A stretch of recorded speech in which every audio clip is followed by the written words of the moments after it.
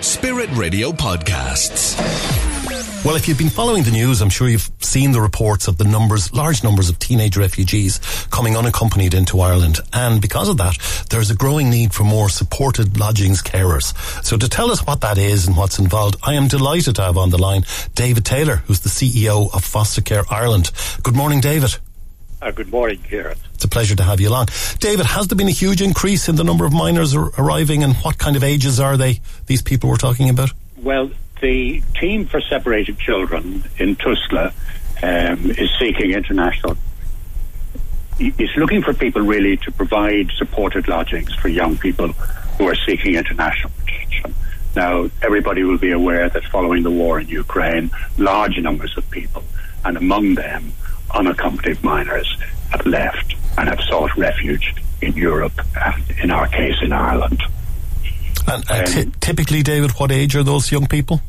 Well, the people we're looking at under this particular programme are aged 16 to 18, okay, and they have the capability of living semi-independently. And the idea behind the programme is to support them, during this phase, and ensure that they continue their growth and education so that by the time they reach 18, they're capable of self-sufficiency to a large extent.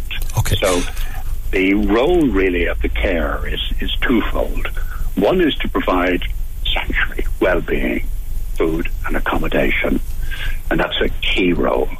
The second one, of course, then, is to support those young people through the development. Now, carers don't have to do this alone, because TUSLA and agencies like Foster Care Ireland, who's one of the agencies working with TUSLA to meet this demand, also provide support. So TUSLA will provide social worker support directly to the young person, and Foster Care Ireland will provide support to the carer.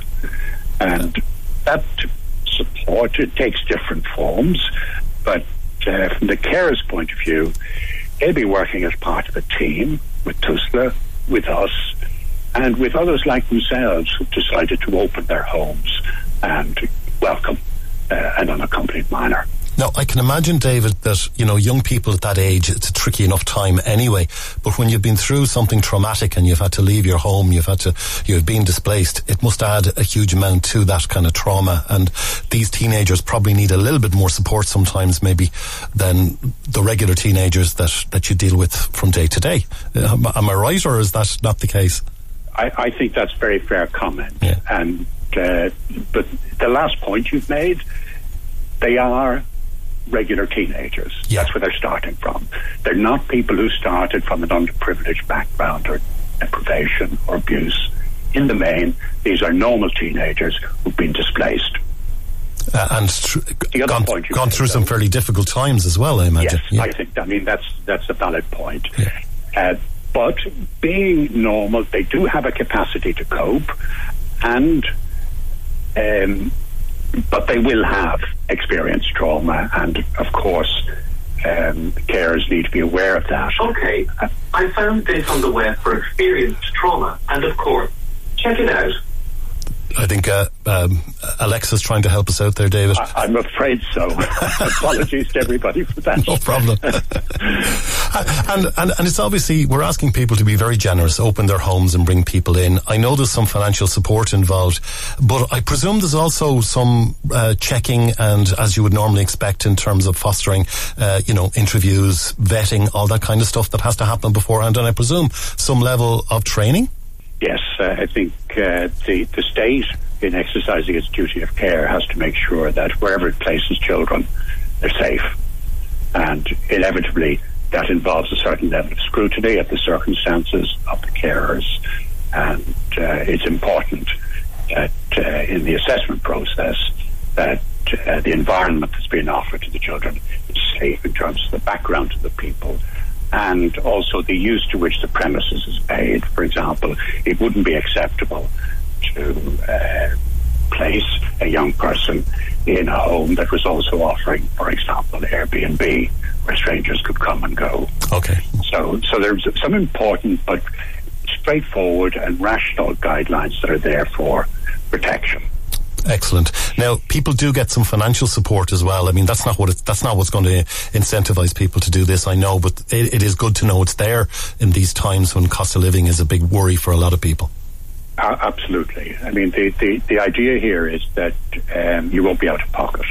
Excellent. And there may be a small surplus, but our experience of fostering is that most people expend that surplus in one way or another around the needs of the child.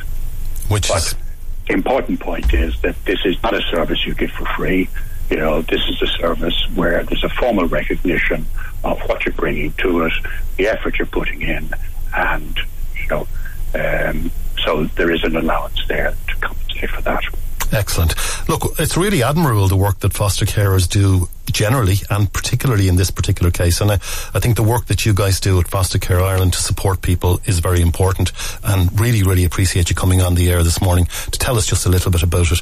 And hopefully you may get some more interest from people who want to become part of this particular supported lodgings carers scheme, I suppose it's called. David, how do people get in touch if they do want to? Well, Kieran, if you go to our website, fostercareireland.ie, you'll get some information there, or you can call us directly on the telephone, ask for Patricia, and the telephone number is 01 444 3444. So 01 444 3444 or fostercareireland.ie on the internet. David, thank you so much. CEO of Foster Care Ireland. That's David Taylor. Thank you so much for joining us this morning. Been a pleasure. Thanks for listening to our Spirit Radio podcast. Don't miss out. Subscribe today. Find out how at spiritradio.ie.